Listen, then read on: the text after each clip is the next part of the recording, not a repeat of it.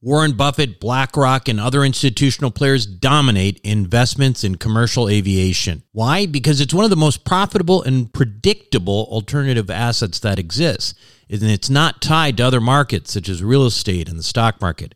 Is it safe? Well, imagine triple net leases to the likes of American Airlines and British Airways. Income is contractual and guaranteed by some of the biggest named airlines in the world. That's why this kind of investment was never available to the ordinary accredited investor. That is until now. Visit accesswealthaviation.com and check it out for yourself. Invest in an institutional team with over 200 plus years of combined investment experience in the aviation sector.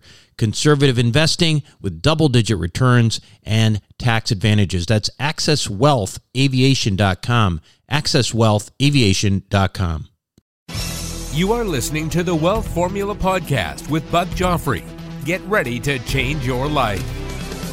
Welcome, everybody. This is Buck Joffrey with the Wealth Formula Podcast, coming to you from a place called Santa Barbara, California, about an hour and a half north of Los Angeles, and good distance in general, although sometimes it makes it difficult to see concerts or sports events, etc. But at any rate, thank you for joining the show today. Today is another episode of Ask Buck. This is episode 301 now, so it's not quite as special as episode 300, but it is the start of a new, I guess, a century of shows or something like that. Before I start, I wanted to give my condolences to the Gosnell family.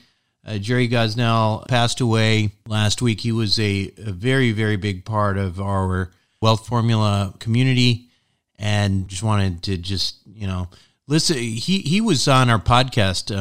I interviewed him it was about 2 years ago. You should go back and listen. Jerry's a really good guy, and luckily, he was very responsible with all of his finances and stuff, and he's kept his family in good shape. But again, sorry for the loss to the Gosnell family, and we will continue and carry on his spirit because, man, was Jerry, he was like a super fan of the community and is very well loved. So today, again, we are going to go through a whole list of questions, as many as we can do. A couple things, though. You might be wondering if, maybe your question wasn't answered, why that was. Sometimes I got to be careful because I think some of the questions, I do appreciate them, but they're so individualized about your personal situation that effectively it's hard for me to say I'm not giving you advice when you are kind of asking me for advice. So I got to be careful because I am not a CPA. I'm not a registered investment advisor, a tax attorney, or anything else that would qualify me to give you advice, certainly in this situation here. So that may be why I'm not reading your question, and also may be that your question was very, very similar to another one. So that's the other reason. But tune in here, and if your question gets answered, great. And otherwise, it could be on the next one, or it might just not have been something that I felt comfortable doing on the show. Okay, so we will get to those Ask Buck questions after these messages. What do the Rothschilds, the Romneys, and the billionaire hedge fund managers know that you don't about growing and protecting wealth? As you might imagine, the wealthy have a few tricks up their sleeves. One strategy allows you to grow wealth tax-free at a compounding rate with no volatility. It protects your money from creditors and lawsuits, and it lets you invest the same money in two different places at the same time. How about that for amplifying wealth? To learn more, go to wealthformulabanking.com. Again, that's wealthformulabanking.com. Self-storage is a necessary evil. It's where you keep your stuff and forget about it. No wonder this stuff is so profitable and recession-resistant. The Wealth Formula community, well, we've benefited from that. We've made lots of money in this space with Reliant Real Estate, one of the largest self-storage companies in the country. With an average investor internal rate of return of almost 34%, with hold times just over 3.5 years, these guys know what the meaning of velocity of money is. If you're an accredited investor, make sure to check out what they're up to right now at ReliantFund4.com. Again, that's ReliantFund4.com. Welcome back to the show. I always am very much partial to the questions that you ask me via video. So I have one more here that I'm going to play, and we'll start with that one. This is David. Hello, Buck. I really appreciate you taking time to answer our questions like this. And this may be a question that's going to be asked a few times because the law is changing, but I'm wondering what your view is on the fact that they're sunsetting the bonus depreciation law and how you're going to be moving forward in terms of taxes as it relates to dealing with like capital gains and not having to pay as much in taxes. Will you simply focus on 1031 exchanges, or is there some other vehicle that you guys are working on? Thank you so much. I'll look forward to your answer.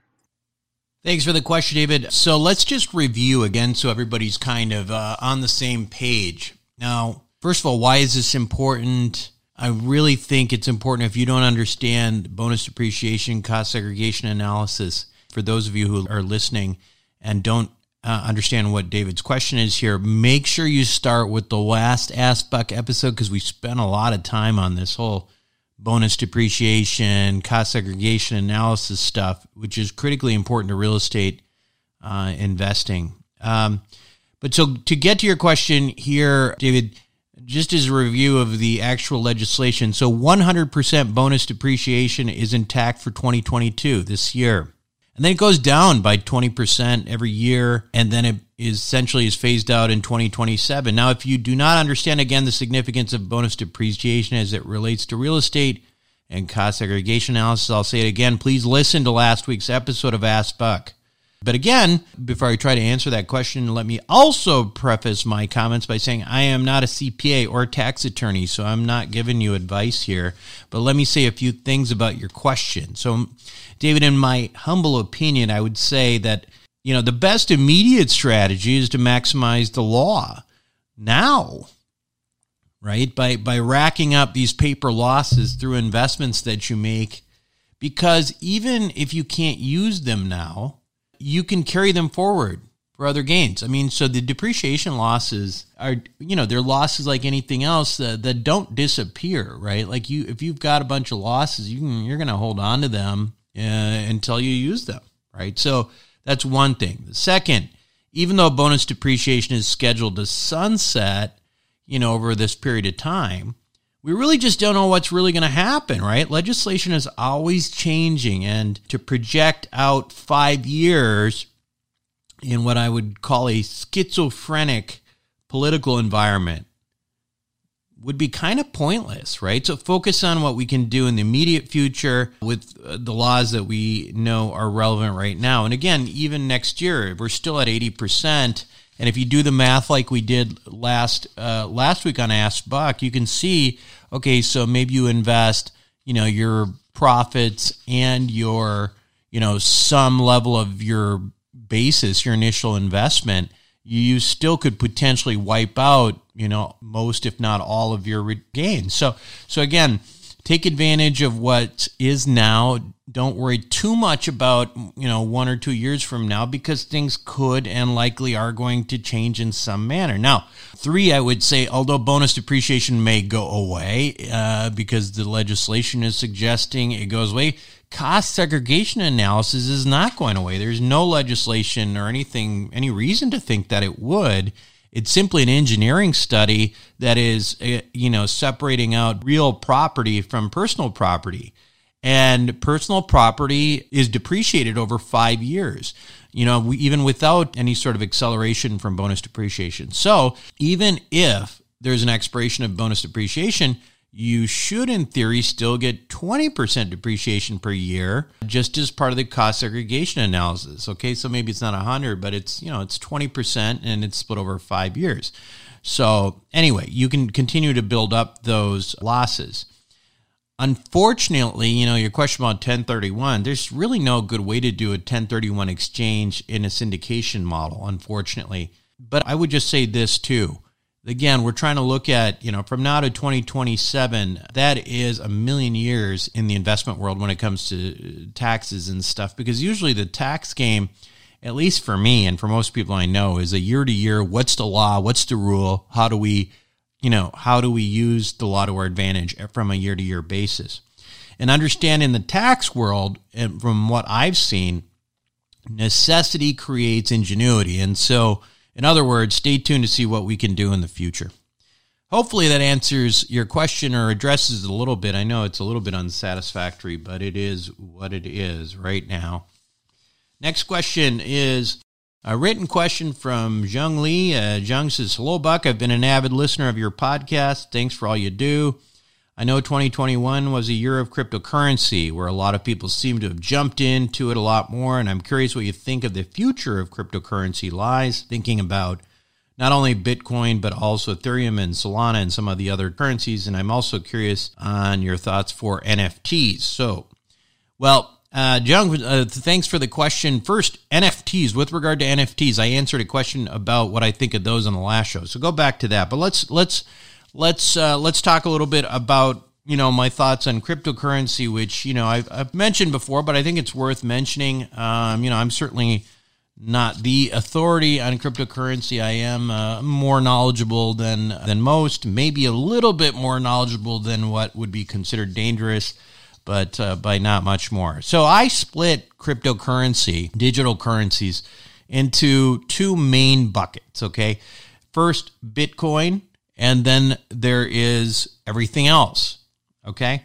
Now, to me, and I think to others, there's a camp that thinks like me, that there's Bitcoin as digital gold. And I think that, institutional markets, Wall Street, everybody is essentially legitimized Bitcoin as a source of digital gold, as an asset that has value.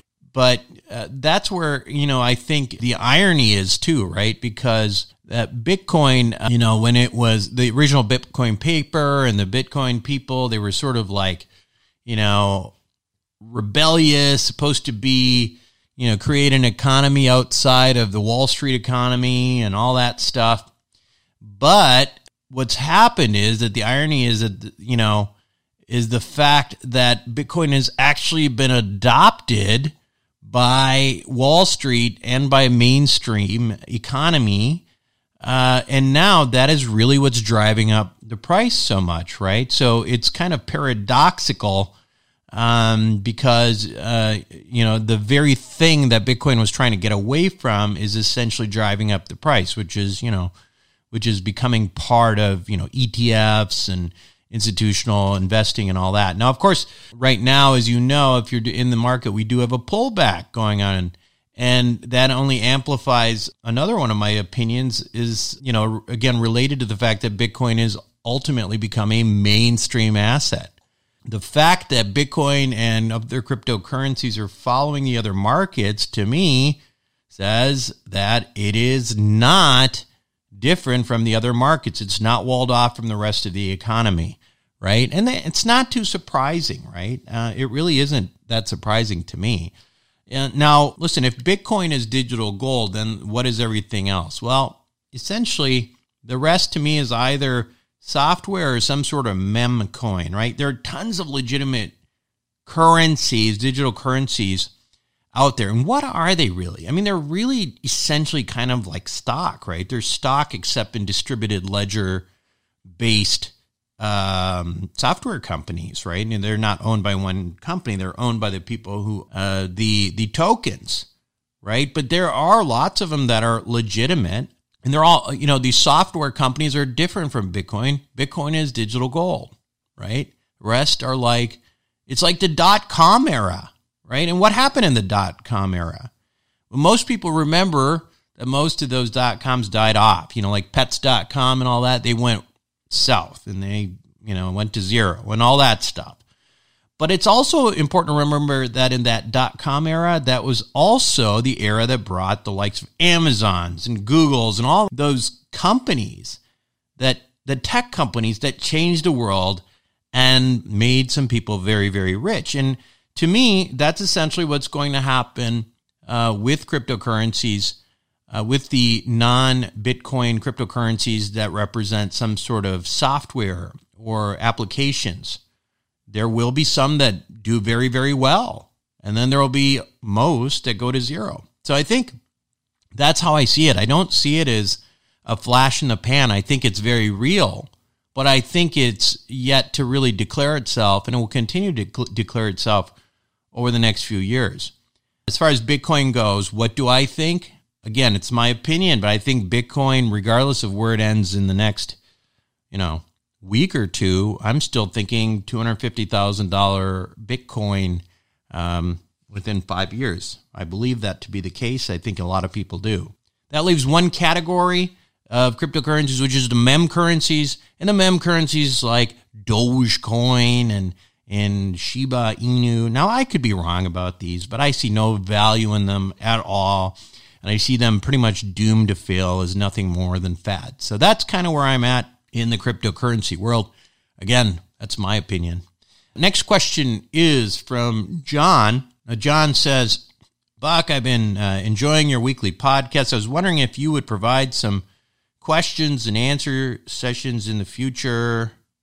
Well, we are actually. So I don't know where I got this. Maybe I pulled this off in an email. Anyway, he says, we are planning to sell some of the properties we held since 2010 in 2024 because we don't think price appreciation can go much more, but expenses are rising.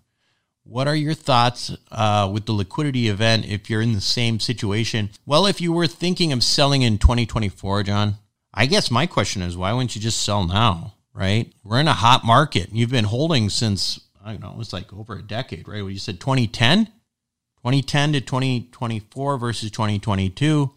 I would guess you've probably gotten significant amount of your appreciation.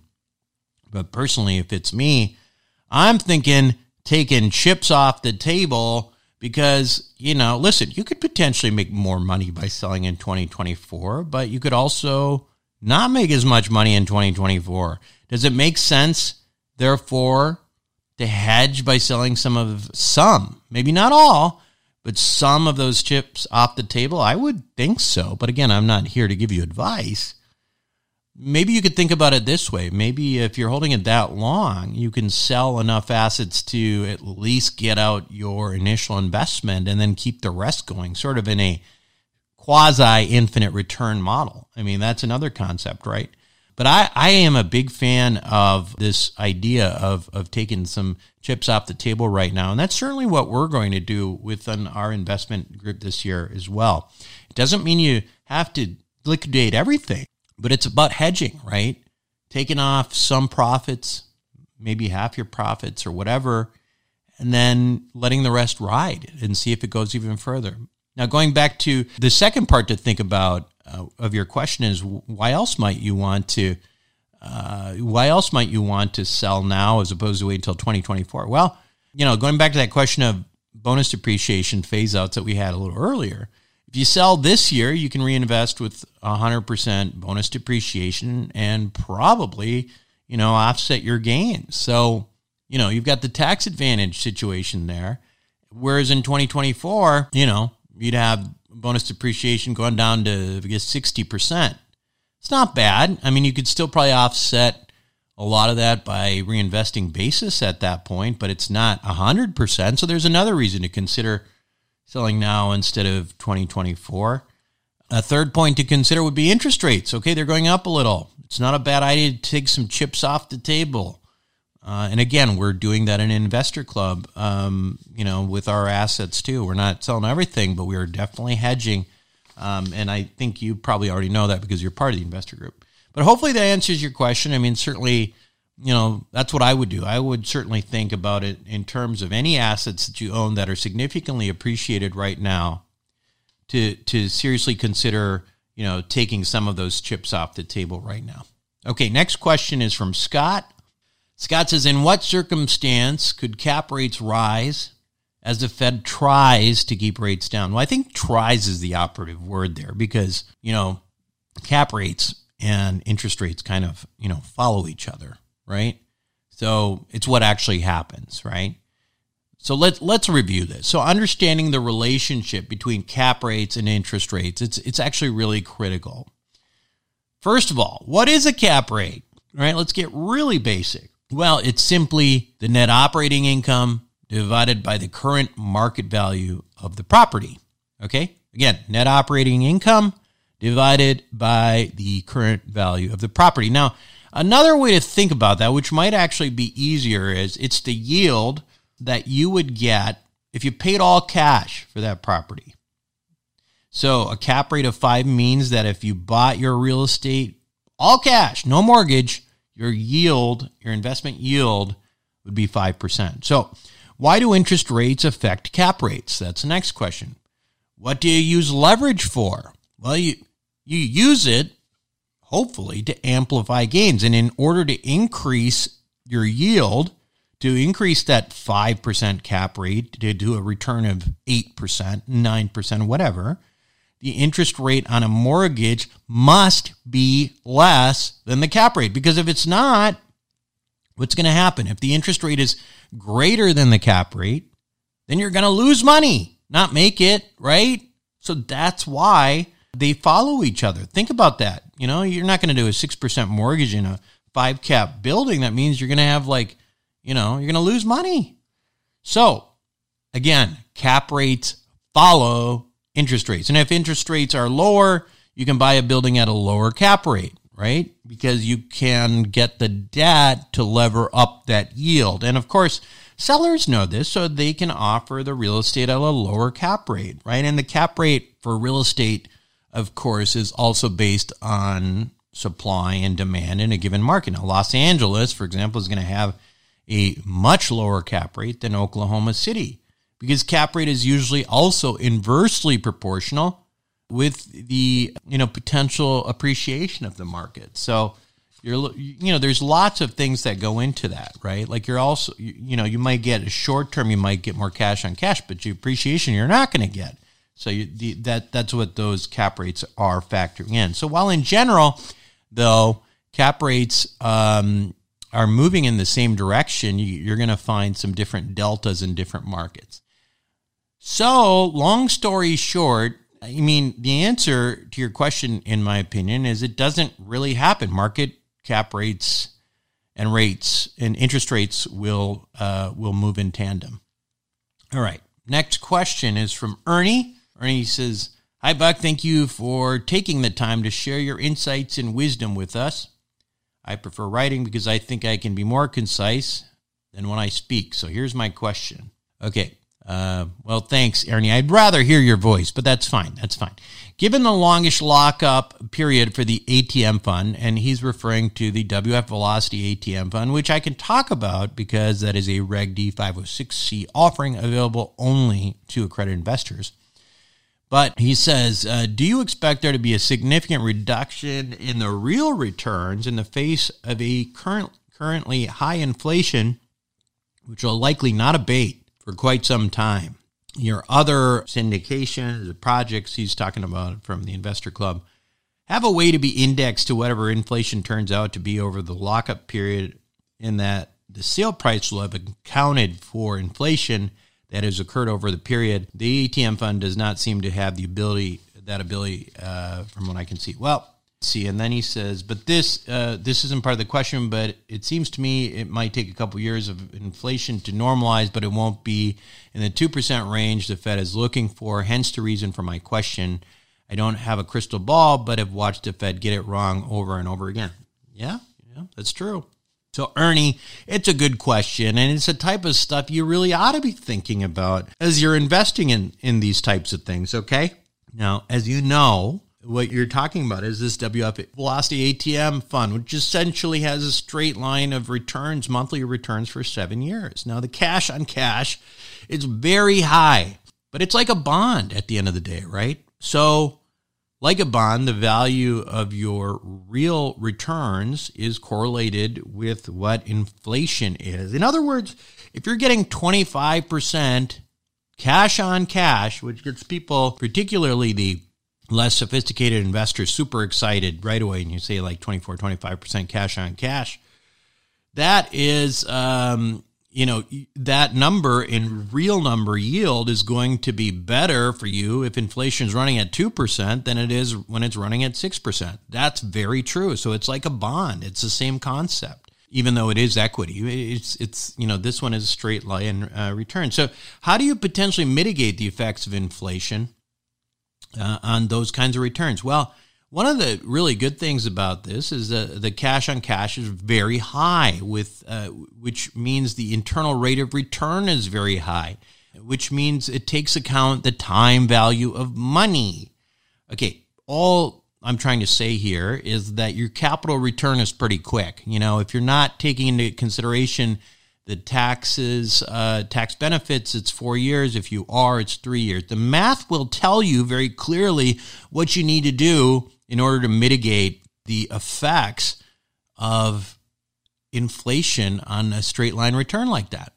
And that is invest those returns that you're getting on a monthly basis is back into something else as soon as humanly possible. In other words, if you got $25,000 coming back from your ATMs this year, make sure you, in my opinion, I'm not telling you to do anything, but if it's me, and it is me because I have a lot of these myself, I quickly reinvest them back into other stuff.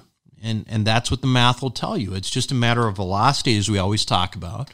It's about, maximizing the internal rate of return. Now, the other point that you bring up is a good one, in that you're talking about the other stuff that you said is indexed to inflation. Not really quite indexed per se, but what you're trying to say is that, okay, most of what the other stuff we do is real estate with rents and real estate apartments and stuff, right? And these types of assets inherently hedge inflation. Why? Well, what is inflation? It's basically the cost of living. So if the cost of living goes up, it's it's reflected by inflation, and that means our rents are going to go up as well. So we're offsetting inflation, and that's why the vast majority of my investments continue to be in real estate, because I would rather hedge. Okay, I think that is all of the questions I'm going to do for now, because that's a lot of information, and it might be of value to go back and listen to some of those things again. Okay. With that being said, we'll be right back after this break. Welcome back to the show, everyone. Now, before we go, I do want to, first of all, encourage you to continue submitting those great questions, Ask Buck questions. You can go to the website, wealthformula.com, and that's where you can submit those questions, again, preferably via audio, because that's going to make it much more likely that I will air it, because I'm too lazy to read, and so just pushing a button and listening to you is much more my speed. Now, before we go, I also want to mention that wealthformula.com is also where you're going to go if you want to, sign up for some of our various lists. We've talked about some of the things happening in Investor Club. If you are an accredited investor, go to wealthformula.com and sign up for Investor Club. And the last thing is, for those of you who have submitted, significant sort of personal questions and financial, it's not that I don't want to answer them. I just can't in these kinds of settings, right? I want to remind you that there is a forum, though, called Wealth Formula Network. I mean, this is all we do in Wealth Formula Network. When people have questions, they come in and they ask questions, and then they get not only, me to pipe in, but you have a whole group of, very smart people piping in on stuff as well. Wealth Formula Network, you can sign up for that at wealthformularoadmap.com. So when you go there, it's really talking about a course and all that. And it's a great course. Tom Wheelwright, Kay McElroy, all these really great people. Then the value of, having that background from the course is that then you're participating in our community. And our community is not just the Facebook page, although that is part of it. It is also bi-weekly Zoom conference calls, which we have, which, I think everybody's a big fan of. So it's a really good opportunity. I think those of you who've gone to our Wealth Formula events, they are similar to those kinds of things, those same people, and people are really into it. So check it out, wealthformularoadmap.com. Again, that's wealthformularoadmap.com. Finally, if you're enjoying the show, make sure you also leave us a review, 5-star review, leave some comments, something. That's what helps keep things, ranking high and all that stuff. That's all I have for today and this week. This is Buck Joffrey signing off. Thank you for listening to the Wealth Formula Podcast. Visit us on the web at wealthformula.com.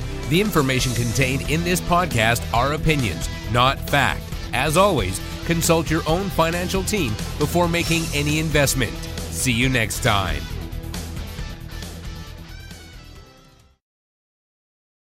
Buck Joffrey here from Sapio with Buck Joffrey. Aging might become reversible over the next 10 to 20 years. It's already being done in lab animals, so it's just a matter of time. Our challenge? To be healthy enough for when that time comes. As a former scientist and surgeon myself, my goal is to figure out how to do that and to share it with you.